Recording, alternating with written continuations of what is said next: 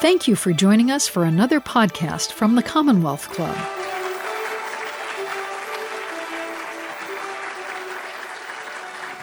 Welcome to the Commonwealth Club. I'm George Hammond, Chair of the Humanities Forum, which organized tonight's event.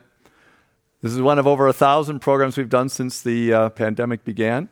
And we have our live audiences back. It's great to see everybody here.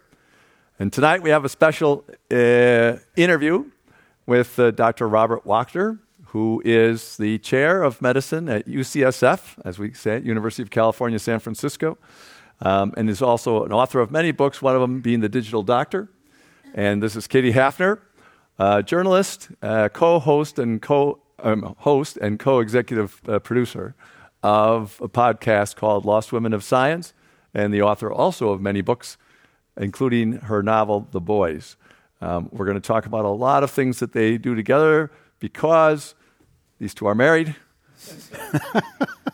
And therefore, part of it is to try to understand, two people with such productive careers, living together, working together, but working in two totally different fields. Not totally different fields.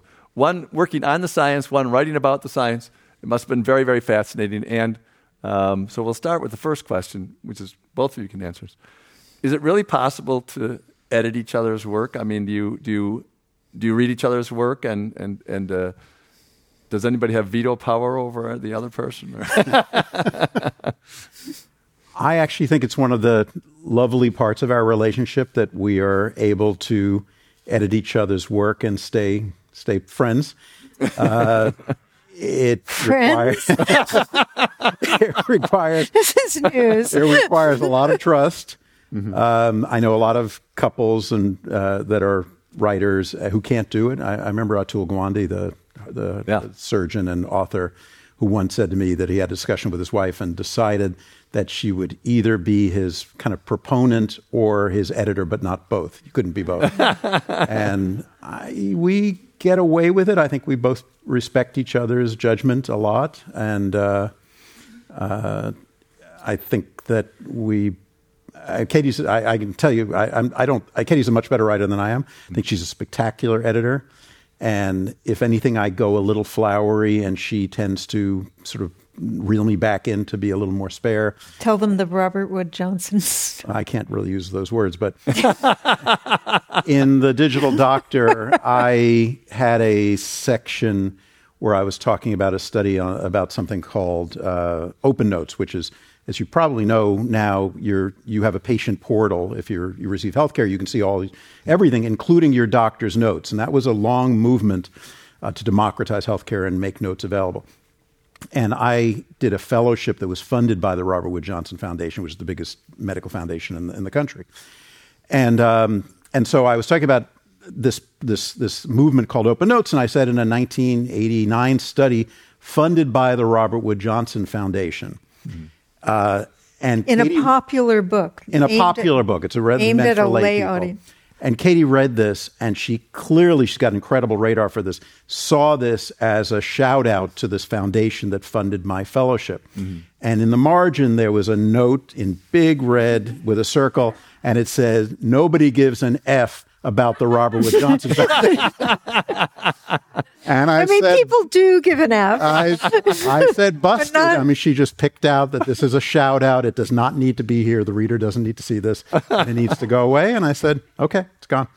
But you've taken care of it. Yeah, right. Just now. Right. There it is. I gave a shout out. There you go. I gave a shout out to the foundation. So who was the first writer? Did someone get started writing first? I mean, I know you're deep in medicine. How did you write before you were in medicine too? My first lay-oriented book was after I helped put together the International AIDS Conference that was in San Francisco in 1990, and this was before we met. Wow. And so I wrote that in 1991. I wrote another lay-oriented book in 2005 before we met, and we met in 2009. Mm-hmm. So, and Katie had been writing for decades. I don't want to give away her age, but had been writing for decades before that. Thanks. I write. Great shout out. I'm an academic physician who largely has written for the medical literature for JAMA and the New England Journal, right, and periodically writes for the lay public, whether in op-eds or in books. I mean, Katie is a legit writer, wrote for the New York Times for many, many years, has written 7 or 8 books and all that. So she's been writing forever. Oh, and wait, there was our first argument about your blog. Remember the rumor? Oh, yeah. I had started a blog soon after we met, and I heard a rumor about something pretty juicy in the medical world. And I said, I think I need to put this in the blog. And she said, you need to confirm it and talk to sources and do reporting. And I said, what the hell's that? That's a blog. Yeah. It's easier. Katie, you covered for the New York Times high-tech companies out here. For a very long time. Well, I started at Business Week on Battery Street. Okay. And in the mid-'80s, covering Apple and John Sculley and Steve Jobs and Next. And then went to Newsweek and then went to the Times from there, always in tech. Steve Jobs tried to get you fired, if I recall. Well, Steve, yeah. So, everyone knows the Steve story, but he really liked to control the press. Oh, and, shocking. Yeah, I know, shocking. News, stop the press. There's a big reveal here. I know, right? And he made a tactical error once where he wanted to give a story to Newsweek. He ended up calling me in first for this big scoop about Ross Perot investing a bunch of money in Next, and then realized that I was actually going to go back and write it before Newsweek could get it. Mm-hmm. And he went out of his mind because he had lost control. Mm-hmm. And so he spent many days calling me, calling the editor of the of Business Week where I worked. And then I stayed on the Apple / Steve Jobs beat, and he just hated everything I wrote. At one point, we did a big cover story when they came out with the Next computer, and he called the editor of Business Week and he said, "Katie has done it to me again." And I was really proud because with Steve, there was always, this isn't all about Steve Jobs, but there was always this tendency to get sucked in. Mm-hmm. And, yeah. You don't do that. No. Now, I probably shouldn't ask you this question, but is there anything in journalist ethics that doesn't allow you to invest in companies that you look at, and say, you just investigated all these companies? I mean, hold on. You would have. Yeah, I know. You would be retired. You would be retired. Yes. I understand if you would. George, okay, so we were just talking about this because we could not invest in anything at all, buy no stock at all, and we cannot to this day. I mean, I'm no longer on staff at the Times, but the Times' rules are really, really, really rigid. So when Jobs went back in 1997 to Apple, I thought, and it was trading at, I can't even go there. Anyway, and trading it was 27 cents. Stop. And so anyway, the one I did because I wasn't covering this, it was not part of my beat. I did high tech. I did when Pete's went public. Mm-hmm. I bought stock, and which felt okay to me because the rules are you're not supposed to buy stock in anything you cover. Well, actually, the rules are you're not supposed to buy stock. Period. So when Alfred Pete died, the obit desk called me and said, "Would you do his obit?" I said, "I can't because I have stock," and the obit editor very correctly said, "What are you thinking? That is," and it's the only stock I've ever, unfortunately, ever bought. But you knew Apple was going to do well. I knew the minute Jobs went back in 97. So I know it's really. The congressmen are supposed to have a rule like that too, but they don't follow it. Supreme Court justices too. Yeah, exactly. So it's very interesting to find out that journalists have a stricter, it's super, super. Honey, I love you for your ethics. That's great. I know. Yeah. I'm sorry. That's okay. We'll muddle through. All right. So you did these public writing as well on different things. And your book that we are featuring here, The Digital Doctor, is about how medicine is going digital, or how it should go digital. So why don't we talk about that big issue for a little while? Why do you think, what are the pressures, first of all, to do it, and what do you think are the advantages and perhaps any disadvantages? Well, the pressures to do it are that there's no business that I can think of that hasn't gone digital. Mm-hmm. The pressures to go digital are, how do you do work these days if you don't take advantage of technology? Mm-hmm. So medicine, maybe with the exception of education, was the only outlier until about 10 or 12 years ago, medicine's all about collecting data. If I see you as a patient, I'm asking you questions, I'm writing them down, I'm analyzing that, I'm trying to make a diagnosis, I'm then saying for this diagnosis, the best treatment is this because the medical literature says it. It's all about collecting data and using data in the purpose of trying to improve human health. So the fact that until 10 or 12 years ago, the way I then would have collected data and written it down was scribbling on a piece of paper, illegibly, faxing things. We were the greatest users of fax machines in the world. Post-it notes. That was the way we collected and moved data around. It was craziness. Mm-hmm. And every other industry, if you think about finance, if you think about entertainment, if you think about travel, every other industry had gone digital decades before we did. So there was tremendous pressure to do it. But the reason that we didn't do it was pretty disruptive to our way of doing things. And the economics of healthcare are pretty funky. You know, in other industries, you decide to invest in computers based on, if I do this, am I going to be more productive and are the economics going to pay off? And in healthcare, because of insurance and third-party payment and all those things, the economics don't quite line up the way they do in more traditional industries. So it wasn't until about 2008 when the federal government provided about $30 billion of incentive payments, which was not needed for every other industry, but in medicine we needed incentive payments to get us to adopt electronic health records. Mm-hmm. And so over the past 10 or 12 years, we went from almost no one having electronic health records to every hospital, every doctor's office in the country essentially collecting data and moving it around electronically. And it's useful and it's definitely better. And anybody who tells you it's made things worse is crazy. It's definitely made things better. But it struck me about 6 or 7 years ago that it wasn't as good as it should have been. There was a lot of complaining about it from doctors, from patients. My doctor's not looking me in the eye anymore. It looks like my doctor's spending all of his or her time, staring at the computer, just being an expensive data entry clerk.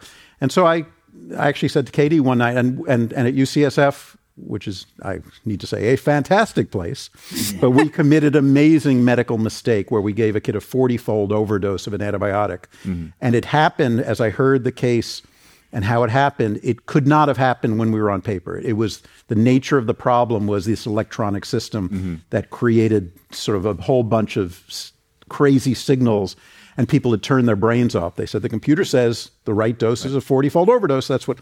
I came home and I said, I think I need to write about this. And Katie said, that's a great idea for a book. So I spent a year of my life writing a book about why the digital transformation of healthcare has been so challenging.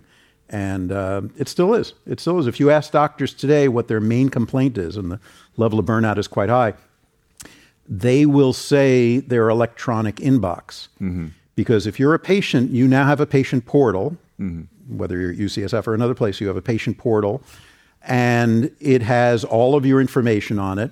But we, including doctor's notes, including your lab tests, your x-rays, your EKGs, that's all great and progress.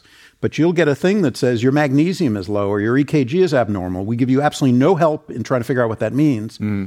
And then we have a little button that says, send a message to your doctor. Mm-hmm. And of course, if I was a patient, that sounds great. Sure, why not? Click. And from the doctor's standpoint, they get done after a 10-hour workday. They put the kids to bed, and they've got 2 or 3 hours of emails to plow through answering all these questions. So I think we really just did not understand or think through all of the consequences of shifting from paper-based work to digital work. I still think it's the right thing to do. It's actually going to make medicine better and safer and ultimately less expensive, but it's a very, very bumpy road. If you were in the legal profession, you would have solved the problem immediately, because the way the lawyers did it when they made that transition, they charge by the hour for Not by the hour, every 6 minutes. Or every last 6 time minutes. I checked with my lawyer. for the emails. Yes, of course. And that keeps it down a little bit. And we are starting to do that quite controversially, but I think we have come to recognize that the physicians actually are doing medical work, and you can't do it for free. And on the other hand, the patients have... Part of it is going to be trying to figure out an economic model for this, but part of it is going to be addressing their problems in ways that don't necessarily have to go to the doctor. Some of it can be done by technology. Some of it can be done by other individuals that are part of the team. Yeah. All right. So your new thing was going digital in the last book round. After being a journalist for a long time, you wrote a novel. I wrote a novel, right. And you must have thought, that must have been something new to decide. And how did you make that choice? And did it work out? Did it work out? Okay. Well, let's see. All right. Well, so how it started. I've written 7 books, nonfiction, mostly about tech. One about music. Glenn Gould's obsession with his piano. Another. I lived in Berlin for several years, and I wrote a book about the reunification of Germany. I've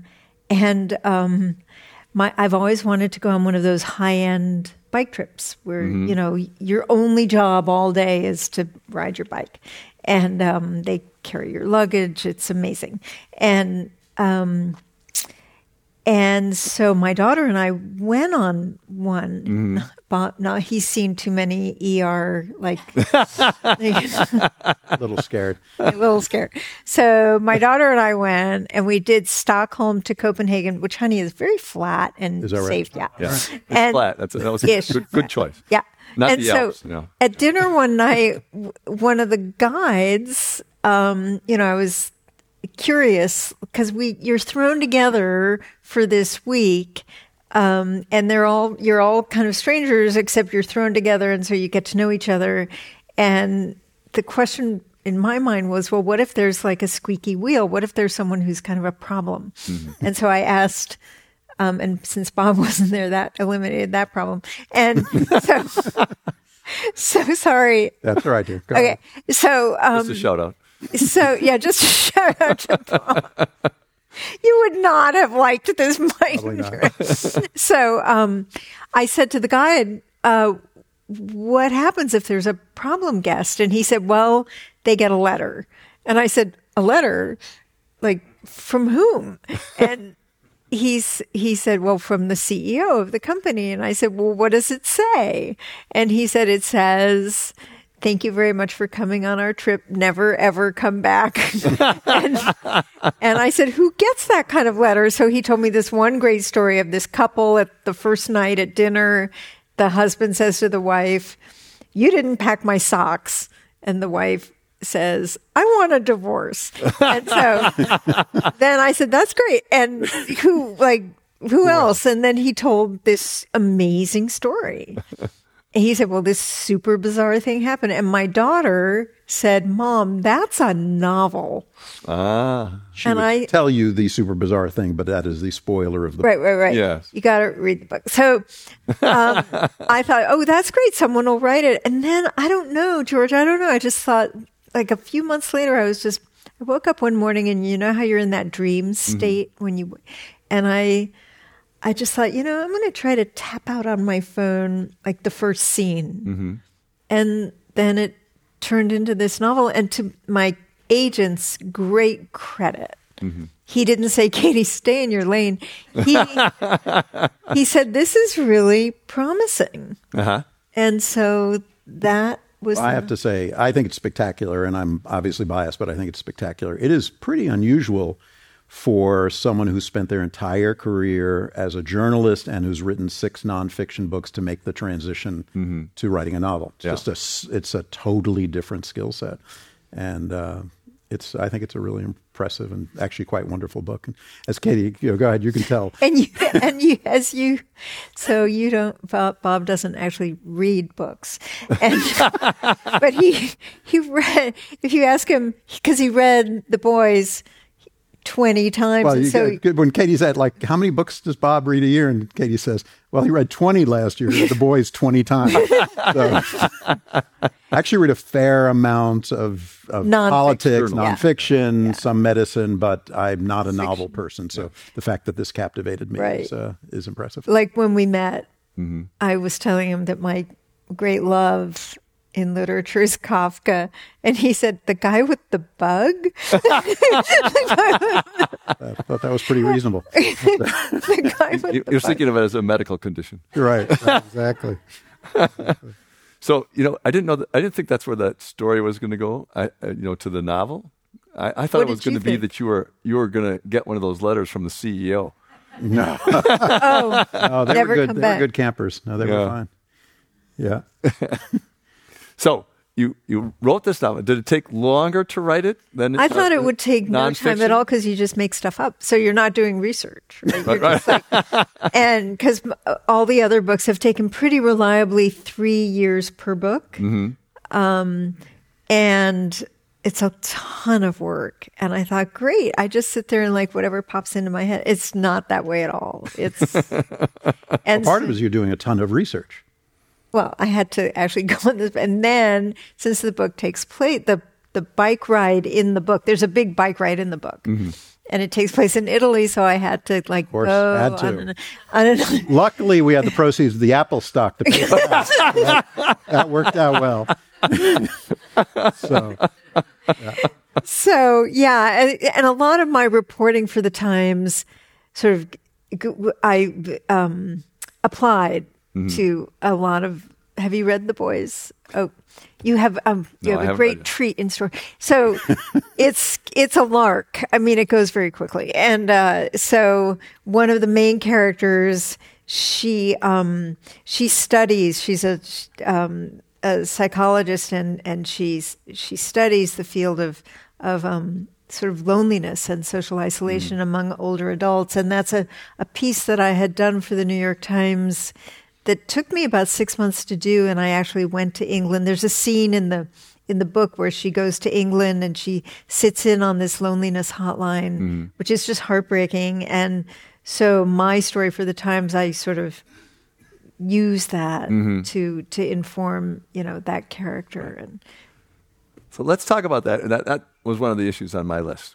An issue? The loneliness of older people, because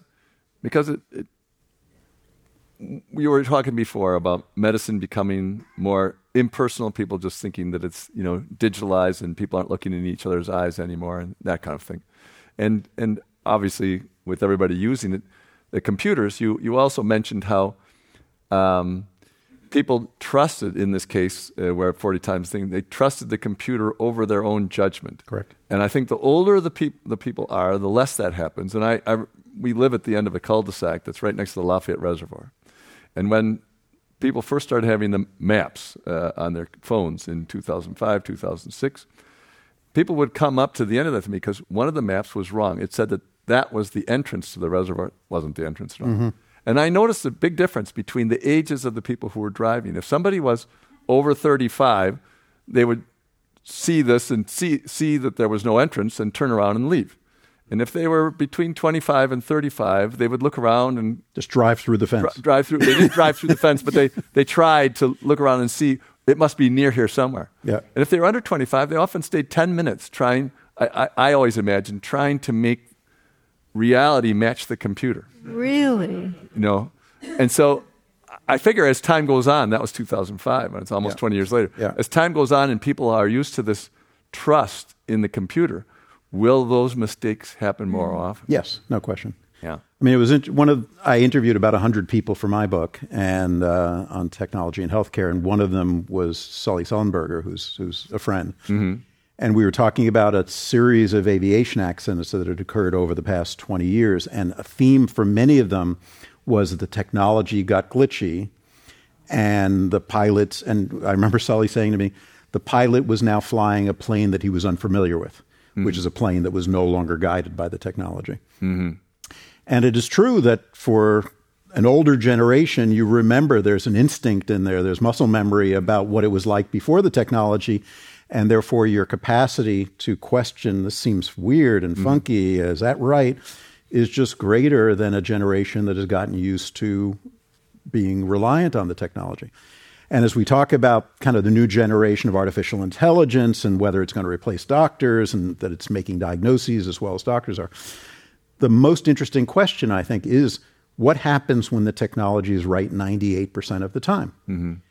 And the answer is the human response will be the humans will turn their brains off. So that even if the idea is the technology is suggesting diagnoses, but the doctor is still the person ultimately in charge, that's akin to your driverless car saying, stay awake and stay alert because this thing could make a left turn into a concrete pillar at any moment. Mm-hmm. Who can possibly do that if the thing is operating correctly 99.8% of the time? The human will turn their brain off. I've said to people before, I actually don't remember Katie's cell phone number. I mean, if I ever lose my cell phone, I'm not sure we'll see each other again because I just don't need to remember it. It's in there. Yeah. And it's just a human response to sort of focus on the things you need to remember. And it's one of the great challenges in technology. It's wonderful when it's 100% right. And when it's 70% right, the human understands it's imperfect and I've got to stay vigilant. It's in that 90, 95, 98% where it gets very, very dangerous. And I do worry about that with medicine. So let's go from there to COVID a little bit because medicine here is, we use a new vaccine, a new kind of vaccine for it. There's been a lot of pushback by part of the population, and part of the population was very happy about it. And so why don't you talk about it from the point of view of writing it up? I mean, trying to describe it. Why do you think, or is there a way that we could be more persuasive to both sides, maybe, to both parts of that? Because some people are accepting whatever is said, and some people are unaccepting whatever is said. Well, COVID happened to hit in an era where there is a tremendous amount of questioning of expertise and of credentialed experts. And they, obviously don't have to tell anybody a massive amount of partisanship. So if somebody says the sky is blue, someone else has to say the sky is not blue. And vaccines and medicine in general is pretty tricky when it comes to that kind of environment. First of all, it's an environment now, and when I was growing up in healthcare, there was one way to get information out. You sent an article to a journal, and an editor, or actually a series of peer reviewers of the journal, would vet the article and decide whether it was true. And then if it was true, and it was useful, they would publish it. Mm-hmm. And maybe then a newspaper, whichever one it was, would say that's worthy of an article in the New York Times. And that's how, those were the only mechanisms by which information could make it out to the public. Obviously, it's all gone. It's, there is unfiltered information that can make it out through 100 different portals without any intermediaries, no vetting and no editors. And vaccines, I think, are particularly tricky because the minute the evidence came out about the new vaccines, one of the things I tweeted was, in the month after people get their vaccines, I can guarantee to you that something like 20,000 people will have heart attacks, and 15,000 people will have strokes, and 50,000 people will break their legs. And if you're of a mindset that says the vaccine is bad because the other side said it's good, you will say the vaccine caused the heart attack, the stroke, the broken leg, the whatever. Mm-hmm. And so that's just a formula for chaos. I mean, it really is a formula for people not believing what is in their interest to believe. And I think the vaccines are a beautiful example. The vaccines are miracles. The vaccines are unbelievably effective, but confusing. And become more confusing over time because their benefit in terms of preventing severe cases is different than their benefit in preventing all cases. And if you remember when they came out, we talked about nobody's going to get COVID anymore because you got vaccinated. And then all of a sudden there were these, quote, breakthrough infections. And people say, well, I was told that that wouldn't happen. And it clearly did. And then there's a benefit in terms of preventing long COVID. And so if it gets partisanized, which it has, if people don't believe credentialed experts but believe whoever the random person is on the internet, then you have a world where you have a huge part of the population not doing something that is in their self-interest, which is to get vaccinated and get boosted. It's massively upsetting, and I actually worry a lot about it beyond COVID. There's no reason that whatever incentive it is that people have to purvey misinformation, and some of it's economic and some of it is, I don't understand really. They for some reason get some pleasure out of harming people. I don't see any reason why that wouldn't extend from COVID to other vaccines, which it has. And I don't understand why it wouldn't extend from other vaccines to you shouldn't get this treatment for your blood pressure or for your atrial fibrillation or for your cholesterol. There's no bright line between vaccines and the rest of medicine. So it's a pretty scary time. And I think the fundamentals are social media and the questioning of all things that relate to expertise. Are you already seeing that, the blood pressure? Not so much yet, but I think it's just got to happen. There hasn't been an organized effort, maybe because it doesn't have the same level of public attention or scrutiny, and vaccines have always had a piece of this, the whole vaccine autism thing. There's always been a particular set of kind of conspiracy theories and misinformation around vaccines more than other parts of medicine. But I don't see any good reason. I just don't see a bright line between the rest of medicine and vaccination. It seems also part of a bigger social shift and also the split, which is, science-based data and the scientific method is based on uncertainty. And you don't say, we know this 100%. Yeah. It's this and that. And people want certainty. Right. And I think as the benefits of science were so obvious for a while, there was a sort of shift towards it. But people get used to that. And I think that they want the certainty more than they want the benefits. Well, it's not even just certain. I mean, part of what was interesting about tweeting about COVID and all, it's all probabilistic. I mean, do you get a vaccine? Do you get a booster? Do you wear a mask? Do you eat indoors? It's not like there's a right answer and a wrong answer. There are probabilities associated with all of these choices, and they're hard, and they're different for you than they are for me, and the way I weigh them might be different. So that's really hard. And the certainty that I had yesterday may be different tomorrow because the world has changed. We learned something new, and that's called science. But in the current environment, something changes and you say, look, I knew not to believe that guy because he told me this and it's wrong. Right. It's really very, very upsetting. Well, you talked right about, I was going to quote you, see. All right. What I'm doing for a living is weighing the benefits and the risks for everything, says Dr. Robert Wachter. Yeah, in fact, a couple of years ago. And that is, something that is obviously extremely useful, but is another paradigm that people aren't going to take a long time to get used to, I think, because I'll bet there'll be recurrences of interest in things will tell you a certain answer, regardless of whether it's the right answer or not, but it's a certain answer. Do you want to talk about your boo-boo? My boo-boo? Only if George wants to. Go right ahead.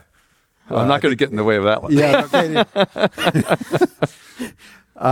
So, as some folks probably know, because it got a lot of media, I did not have COVID for 3 years, was reasonably careful, and I think also moderately lucky. And then 2 months ago, I got COVID, and it was a fairly bad case. And I woke up the morning after and had sweated all night and was dehydrated. He called me. What's that? You looked horrible. I was in New Hampshire, which is where I spent a lot of the summer. He called me and he looked awful. He said, I'm really feverish. I said, honey, you've got COVID. He said, no, I took a test. I wasn't sure I didn't have it, but the first test was negative. Right. Yeah. And so then I didn't hear anything until our daughter called. Yeah. So I took a hot shower because I felt like crud and was dehydrated and sweaty and all that. And that's the last thing I remember. I came out of the shower, and the next thing I knew, I was sort of staggered, didn't know where I was, pulled myself up to look in the mirror and had huge gashes on my face. And then I looked down at, there's a trash can right next to the toilet, and it had a very distinct face-shaped indentation. Did you say distinct or distinguished? Distinct. It was big, and it was my face. So I had completely passed out, which happens this is something called a vasovagal reaction. When you're dehydrated and uncomfortable, your blood pressure can just give out, and I passed out. And you've saved a lot of lives because so many people have said, I had no idea. That could happen. Right? Yeah. So I decided so anyway, that day, our future son-in-law, who's a doctor in training in my program, texted me in the morning because he knew I felt crummy the night before. He said, "How you feeling this morning?" And I said, "I need a lift to the emergency room. I'm going to need stitches," because I had huge gashes in my face.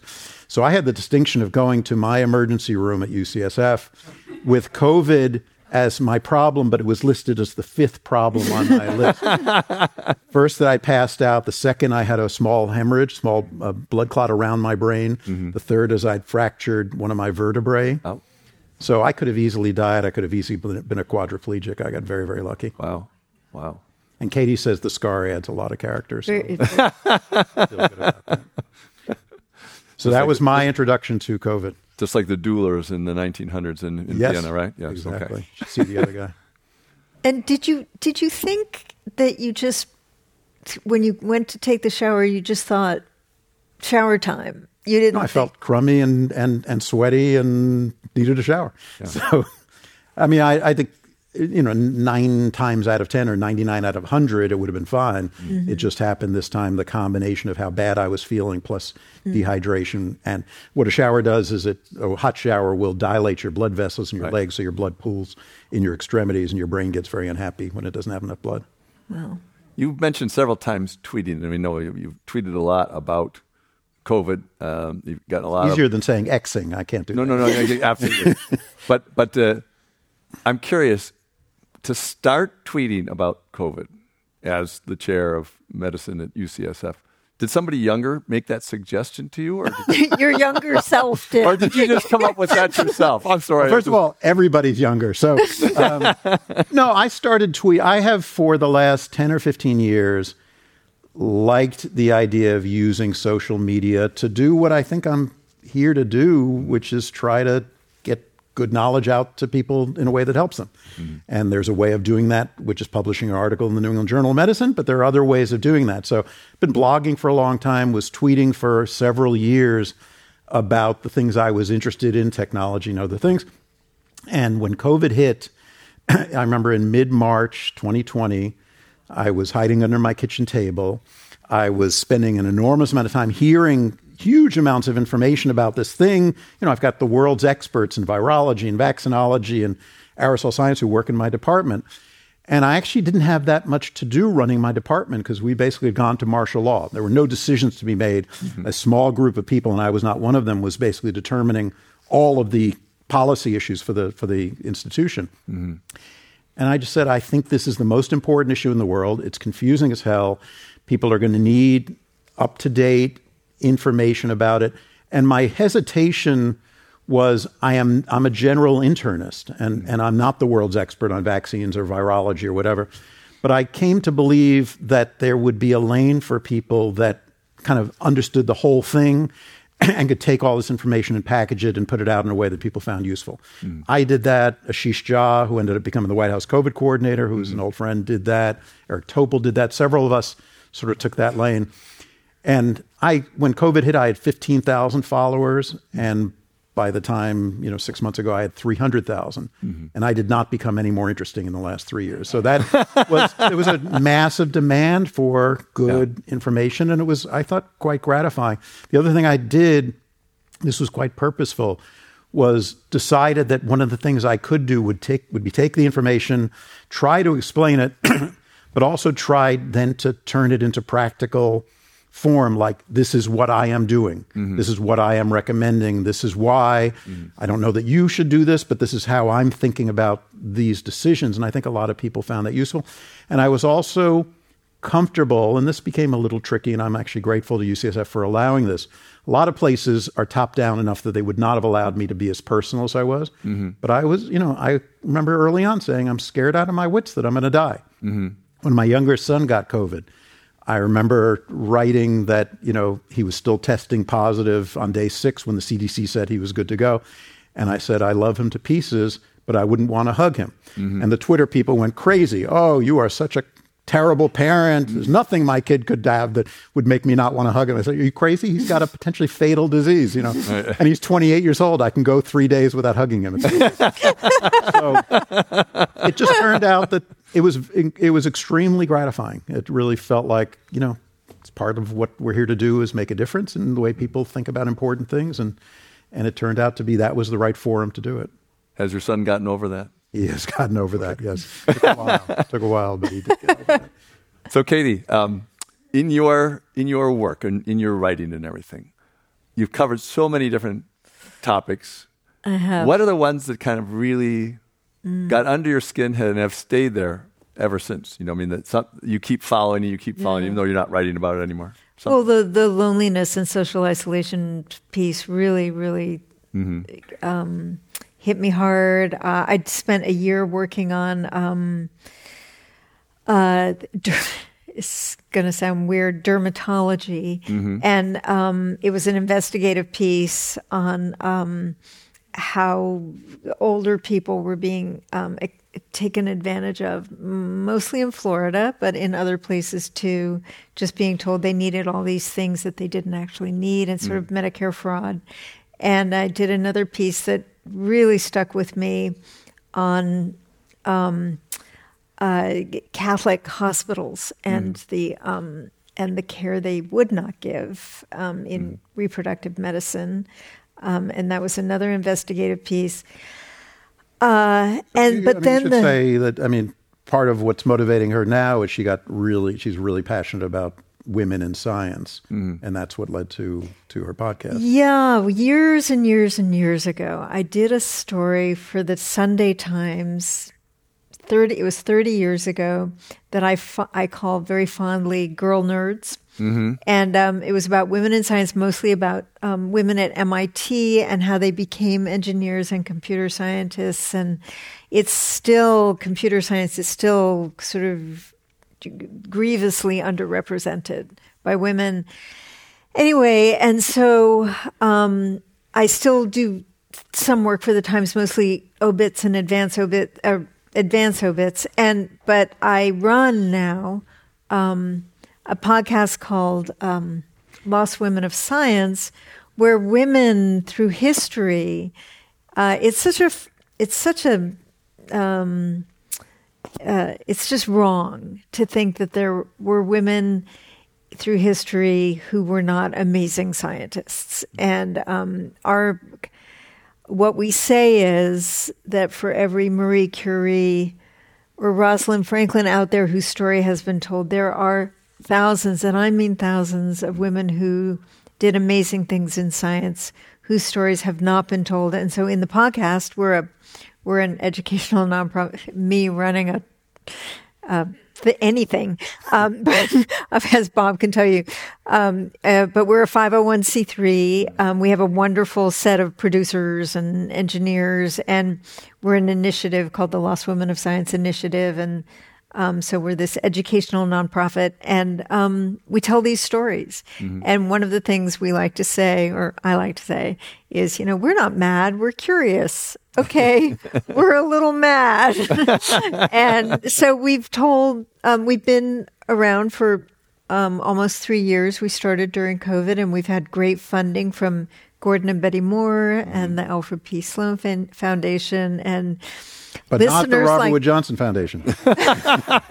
See, if you'd let me keep that in. They're going to be so happy with you that you didn't let them keep that in.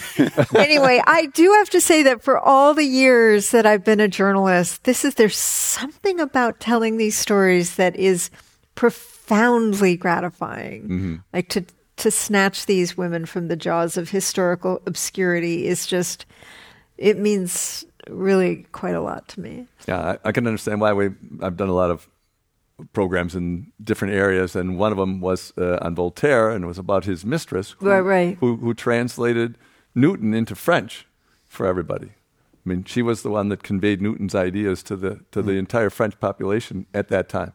And another one on Pythagoreans. There was something about 800 years after Pythagoras, say 600 BC, so about 200 AD, and one of their historians wrote who were the 300 most influential Pythagorean thinkers in the last 800 years.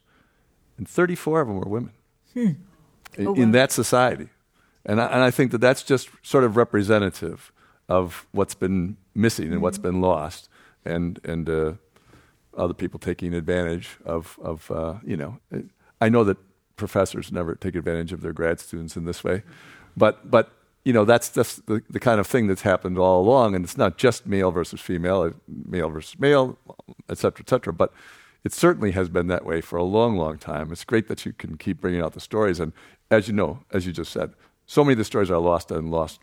So it's good to bring out the ones that are not totally lost. Yep. That's great. Well, we have questions coming in from our in-person audience and also from our online audience listening to the live stream. So I'm going to ask both of you to answer this question. What is the best piece of professional or personal advice that you've received, and who was it from? I guess they want you to shout out to somebody. It doesn't have to be the Robert Wood Johnson. Robert Wood Foundation. Would you like to do that first? I think I got advice early on. It sounds too trite to even say, but it was really to follow your passion and to be comfortable zigging and zagging. Fairly early in my career, I was asked to run the International AIDS Conference in San Francisco, and it was the wrong thing to do in terms of the academic trajectory I was on. But I had a mentor who said, this would be crazy for most people, but for you, it's a good idea. Because I was a political science major in college. I was incredibly interested in sort of the interface between politics and medicine and so on. And the conference turned out to be this incredible crucible of that. Right. And I ended up writing a book about the politics of AIDS, and it led to other things that I did. And then my first job as a faculty member at UCSF was sort of a very traditional research-oriented job, and I wasn't very good at it and kind of failed at it. And had mentors who said to me, that's just not your thing. Here are other things that you can do. And so in the next couple of days, I'm going to give a few talks to orient our new faculty at UCSF. And probably the main point I will make is you will have a career trajectory in mind, and it's probably good to have it in mind, but assume that's not going to be the way your career goes and be comfortable with that. It's like going on a vacation. You can have an overall plan, but if you try to stick to it, you're not going to have a fun vacation. Exactly right. Remember that. I will remember that. Sorry, I didn't mean to step into that. So mine is kind of in reverse. So journalists should be skeptical of things, but journalists should also look around every corner. And if nobody here has seen this, you must see this amazing documentary about Robert Gottlieb and Robert Caro called Turn Every Page. And I love that documentary so much. And one of the things that Caro says, and that's why it's called Turn Every Page, is that he just learned very young to turn the page to see what was and this is what has made me just a terribly slow reporter, is that I just keep thinking that what is around the next corner, what is on the next page, there might be something more.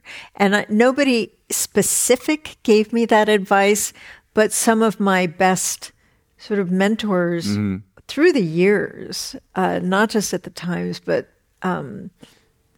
everywhere. It's like that idea of just see what's around the next corner. It's a hard way to live because you're always, you don't know when you're done. You don't know when you're done. And sometimes you're doing it just to stall because you don't want to write. Gotta be careful. It's good for that too, yeah. Yeah. But everyone must see that documentary. It's so great. All right, here's another question from our audience here. Why did the CDC initially in the pandemic urge us to not wear masks, and did they irreparably injure their authority in doing so? I don't know if the CDC said that. Fauci said that famously. Yeah. And, I actually know Tony fairly well, and I think he's an incredibly impressive guy, an amazing public servant. He thought that, first of all, we don't know how it's transmitted and did not think that aerosols would be the way it was transmitted. But secondly, he knew there would be a massive mask shortage and that we needed to have masks in hospitals and other healthcare settings. But saying it was a mistake because it turned out that masks worked reasonably well, and that when both the CDC and Fauci pivoted, it became, look, we can't trust him. And that of course led to a lot of the stuff that followed. But it was one of those areas, we'd never seen COVID before. We hadn't seen a global pandemic for 100 years. And so all you can do is extrapolate from what you know. And what people knew was the transmission, for example, of flu, which is a little bit less mask dependent than COVID is. And so there were a lot of our initial mental model for it turned out to be wrong in a lot of ways. And the same thing happened with the vaccines. If you remember, the vaccines came out, the early studies said you get the vaccine, you will not get infected. And then the CDC said, breakthrough infections are rare. And I kept haranguing them and saying, no, they're not. And you're going to lose your credibility if you keep saying that, because people are seeing this, you're saying, don't believe your eyes. So sometimes you get it wrong because the new information comes out and says it's wrong, but you got to be able to admit that and pivot quickly. And I don't think we've done that very well. It's also, people's lives were at stake, and it's a very dangerous situation, and all the difference in the world between, what's the rate of death that comes from this, and didn't know at the beginning. I was working in New York when the AIDS crisis happened as well. And everybody knew right away, this is almost like a death sentence. It was almost 100%. And so that's when people hear about a pandemic and they have this model in the background, which for the first 10 or 15 years, it was 100% death sentence. Fortunately, it wasn't as transmissible. Right. Very hard. If you had the transmissibleness of COVID and the death rate of the other, we would have given up. To be the skunk in the room, but I one of the things, I did a whole lot of interviews about COVID during the course of the pandemic, and I interviewed a guy named Mike Osterholm, who people may have seen. He's a professor at the University of Minnesota and a really world-class pandemic expert. He's been studying this for 40 years, has written books about pandemics. And I haven't. I really became a pandemic expert when COVID hit. And I said, Mike, how does it feel to have warned about the big one for 40 years and finally here it is? And he said, this wasn't the big one. And I said, whoa. And he said, it's just not that hard to imagine a pathogen that is as transmissible as COVID was, but has 10 times the fatality rate, has the fatality rate of Ebola. That's just math. That just happens to be what combination of mutations. We know that things can be more fatal. We know things can be more infectious. It's not impossible that that'll get packaged together. So that's kind of scary. And we weren't all that good with this one. So I'm not convinced we'll be that much better. But we've learned. I hope. Learned a little, not enough. Not enough. All right. What hope is there for long-term solutions to prevent COVID, long COVID? The nasal sprays are brought up, or will we be masking forever? Well, clearly we won't be masking forever because people are not wearing masks anymore. People have really, by and large, decided that the threat has gone below whatever threshold they have to stay careful. And I understand that. It's been 3 years and we're now almost into our fourth year. It's exhausting. There's some joy of not thinking about it very much. And the world is different. The state of immunity, there is no one who is not immune at this point. There's no one who doesn't have some combination of vaccine or infection-related immunity or both. And so the threat is far lower than it was. The nasal vaccines, I know some people are very enthusiastic about them. The idea is you put a vaccine spritz in your nose and it will prevent transmission. The problem is, are you going to do that every day or every week? It's not clear how often you'd have to do it. I think that COVID will be with us forever. I think the threat will ebb and flow. Right now it's up a little bit, not super high, but higher than it was a month ago. I think it'll come down, it'll go up again. And to me, it's like painting the Golden Gate Bridge. Sort of the minute you're done, you've got to start all over again. And the minute you have COVID under control, people stop being quite as careful. Our immunity goes down a little bit because fewer people get infected. People don't get their boosters, and we'll see spikes again. Hopefully, if it's with the same variants or versions of the same variants, the spikes won't be severe. They'll probably be like what we see now. And it's dealer's choice whether to be careful. I'm still being moderately careful. I'm not masking now because I was infected 7 weeks ago. So the immunity I have from that infection will still be pretty good against preventing infection for another couple of weeks. But then I'll go back to wearing a mask in crowded places. And I think I'll do that anytime there's a spike in COVID rates, and I'll probably do that forever. I lived in Hong Kong back in the 70s, and a lot of people wore masks. Yeah. Especially when they were infected. But the sociology there was everybody's wearing a mask. It's okay. Right. I mean, here we're now at a point, maybe not quite so much in San Francisco, but in other parts of the country, like you wear a mask and people are looking at you like you're crazy. Mm-hmm. And that's tricky. It's tricky to sort of have enough, fortitude to say, I don't care what you think. I still want to protect myself. Right. And I'll protect you even though you think I'm crazy. Yeah, right. Exactly. Katie, do you want to say a word about long COVID or no? Yeah. Well, I had a version, sort of, maybe, of it.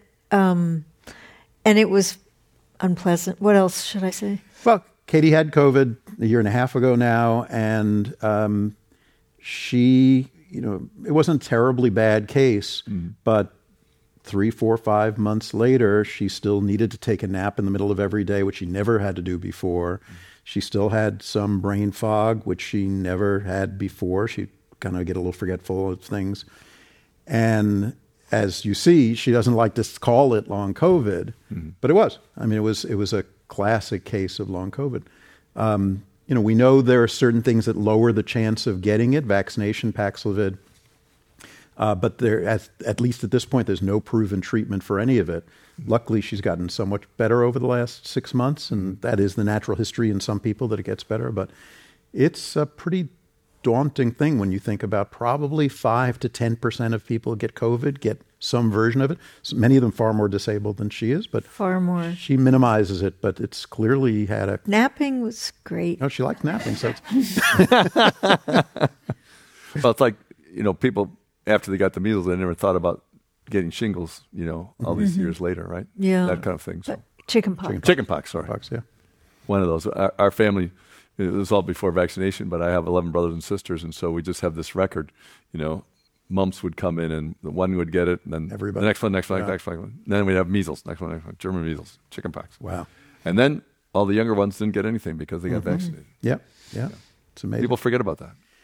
Yeah, the vaccines have been amazing. It is a little tragic when people, denigrate them or overemphasize the downsides. There are risks, but they are very, very small compared to the benefits. And, it is what it is. So, Katie, you were at the beginning of we're going to go back to the high-tech things for a second here with one of the questions about Google. So you're at the beginning. No, that one too. And they were just wondering, what do you see as the role of these high-tech companies from their start to now in the way that they influence our society much stronger than before? Were you able to see that was possible when they were new, or have you followed it and said, "Oh my gosh, it's getting worse," or that's so useful to our society? That kind of thing. I'll try to make this quick. So when I started at the Times, I was at a section that came out every Thursday called Circuits, and I was the first staff writer there, and we had a retreat. And I said to the editor then, Bill Keller, the editor of the paper, I said, if in 5 years we won't have circuits anymore because technology will be so embedded in so many different places that we won't need a separate section on technology. The funny story about Google is that was my little bit of being a visionary.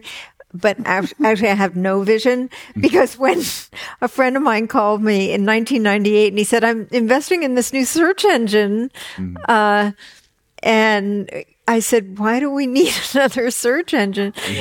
Yeah, that was bad. And but it is, I do remember the first time I had email, which was really early. And I'm also, my late husband and I wrote a history of the internet together.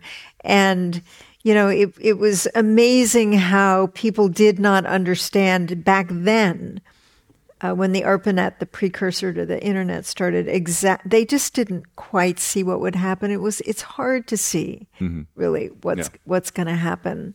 But with circuits, one of the things we did was we looked at the intersection of society and technology. And so I wrote the first stories about, people breaking up over email, which, happens all the time now. And when people were chicken, and and how we're tethered to our devices. It felt like a really, really new thing. I wrote a story about people who couldn't seem to get away from their devices and people sleeping with their phones, which who doesn't now, right? So that was really a fun time to be writing. But the founders did not understand the implications of what they were doing. Of the like internet? The Google people or the ARPANET people weren't able to spool out. No. Not, you mean the dark side of what's happening? Yeah. Sort of all of the implications of how it would change everything in life. No. I wouldn't think so. And they wouldn't, and they will not tell you that they did. Yeah, I think giving everyone a voice, which has happened. Yes. People are surprised at what people want to express. Yeah. And it's actually it's not why it started. It started as this research network so that researchers could. They were doing actual network research into computer networks, and it was also a way for academics to share information. So, yeah. You mentioned this thing about seeing the world changing. I mean, I remember walking to the Grand Central train station in New York from 6th Avenue to 5th and everything, and total traffic jam. And on 6th Avenue, there was a young woman rollerblading, when that was cool, right up the middle of all the traffic, and she was talking on her cell phone while she was doing it. And I thought, wow, one or the other of those is, dangerous enough. But both at the same time. And then I went down the street, and at the end of the long traffic jam, there was a couple in an SUV, which was a new kind of car, and they were both on their phones. They just both gotten out of work and were together, but they were both on their phones talking to somebody else while they were in their car leaving. And I thought, okay, we're in a new world. This is going to be a different world. Right. So one question that has come in online, it's perfect timing. So we know you mentioned that you got married in 2009, I think. We met in 2012. But you met then. Maybe so 11. Is that when it was? I think so, around that. We met in 2009, correct? Yeah. So first, I'd like to thank Wonderfest for, help sponsoring this program before we get to this, because no one will remember that after we get to this question. Thank you. So one of the online audience members would like to have each of you, do we have to make them, one leave the stage while they tell the story and then the other one come back? They want to know each of your point of view on how you met.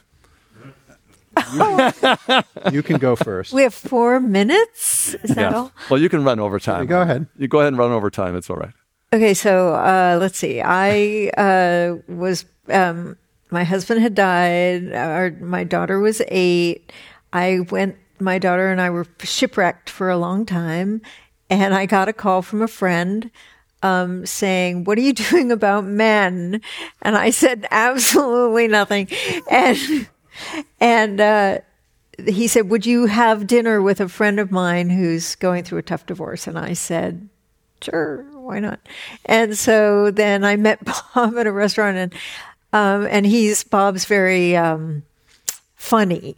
And so when I got to the restaurant, the first thing he did was make me laugh, which was really sweet. And then I had no idea how to date. And so I just did this data dump of my life, which has not been like the prettiest thing. And poor Bob was who had this sort of mind-numbingly boring life but nice. Like, growing up on Long Island with a family and dogs and everyone, pretty happy. And he listens to my sordid story, and I could see him This was the alcoholic mother and the... Not yours, Mom. No, Katie's. And like being taken, her basically being airlifted out of a situation where she was living with her mother because her mother was found drunk on the ground and this and that. And I grew up in this like very nice suburban thing with lovely parents and sisters and a collie. And I'm listening to this and it's like, I need to get the hell out of here. There's no way that she isn't crazy. She's telling me all of the stuff she's gone through.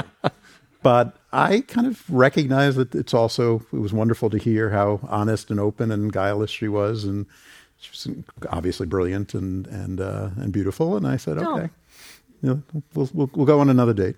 But one of the problems was the Kafka thing. Yeah. Because she was operating on a very high intellectual plane. Mm-hmm. And, my favorite movie was Animal House. And there was Is Animal House. Nothing to supplant that. So, that created a little bit of... Did you read the book Animal House too? No. No. Oh, yes. With Animal a bug. Farm. So, after a few dates, we realized there was something there, and it's been lovely. That's great. After a couple of days, that's a pretty quick covering of the divide there. Yeah. Yeah. Right, honey? Is that how it went? That's exactly. Did your daughter approve? Oh, dear. Yeah, that's a whole other... The amazing... So I have two sons, neither of whom were even the slightest interested in medicine. Uh-huh. One ended up in doing baseball analytics, doing Moneyball. Uh-huh. The other works in an escape room here in San Francisco. And Katie's daughter wanted to be a doctor from the time she was 5. Mm-hmm. And so we met when she was 15. And the first time we met is actually in Katie's memoir. It was hilarious. It was... she came into a restaurant screaming at Katie because Katie had basically blown her off. and I kind of saved the day there. But what was then quite lovely was that she would go on rounds with me in the hospital. And I would tell one quick final story was she saved my career. And the way she saved my career was one time when she was in college, she was home over Christmas and I was attending on the wards at UCSF. And I said, Zoe, do you want to come on rounds with me? She said, sure. So she came on rounds. And rounds there's the attending, the senior doctor, resident, interns, medical students. There's like 10 people, and you go in to see this patient. So we went to see this patient, and the patient was sitting in a chair by the bedside. And I said to the patient, do you mind if I sit on your bed to talk, just so we were at eye level? And I sat on his bed between the bed rail and the foot of the bed and his bed rail. And I sat down, and then I got up to listen to his lungs, and I got up to listen to his heart. And finally, I said, thank you very much, and we all left the room. And my entire team filed out of the room. They were in the hallway. And I was about to step into the hallway, and Zoe tapped on my shoulder, and she said, Bob, you might want to stop. And I said, why? She said, take a look at your white coat. So we wear this white coat that's got a big, thick belt around it. And the final time that I had gotten up, this patient's half-filled urinal, which had been on his bed rail, hooked onto the back of my white coat. So I was about to step into the hallway wearing a half-filled urinal on my coat that people would have just said, wow, he's so efficient, he carries around his own urinal. So since that moment, I've been grateful that she saved my career. So she's wonderful. She's actually a resident in my program now. So she went to medical school, and she's a resident in my program. Her fiance is also a resident in my program. So it's really been very, very special. I can't think of a better way to finish this. That's a great story. Yeah. Wow. Is she going to keep eye on you as you move on here? So you can... she has my back. Oh, good. She has your back. That's for sure. Yeah, exactly.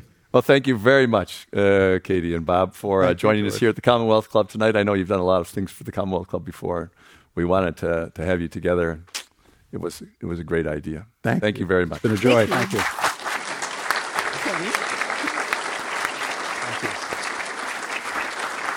And so ends another event at the Commonwealth Club in its 121st year of enlightened discussion. And we want to thank Wonderfest again for supporting this program. Thank you all for coming, and we'll see you again here another time. Thanks. You've been listening to the Commonwealth Club of California. Hear thousands of our podcasts on Apple Podcasts, Google Play, and Stitcher. If you like what you've heard, please consider supporting our work and help us bring 500 programs a year to listeners like you. Go to commonwealthclub.org/donate. Think your way around the world with our travel programs to exciting domestic and international destinations. And when you're in the Bay Area, please join us live at our events. Thank you for listening and for your support.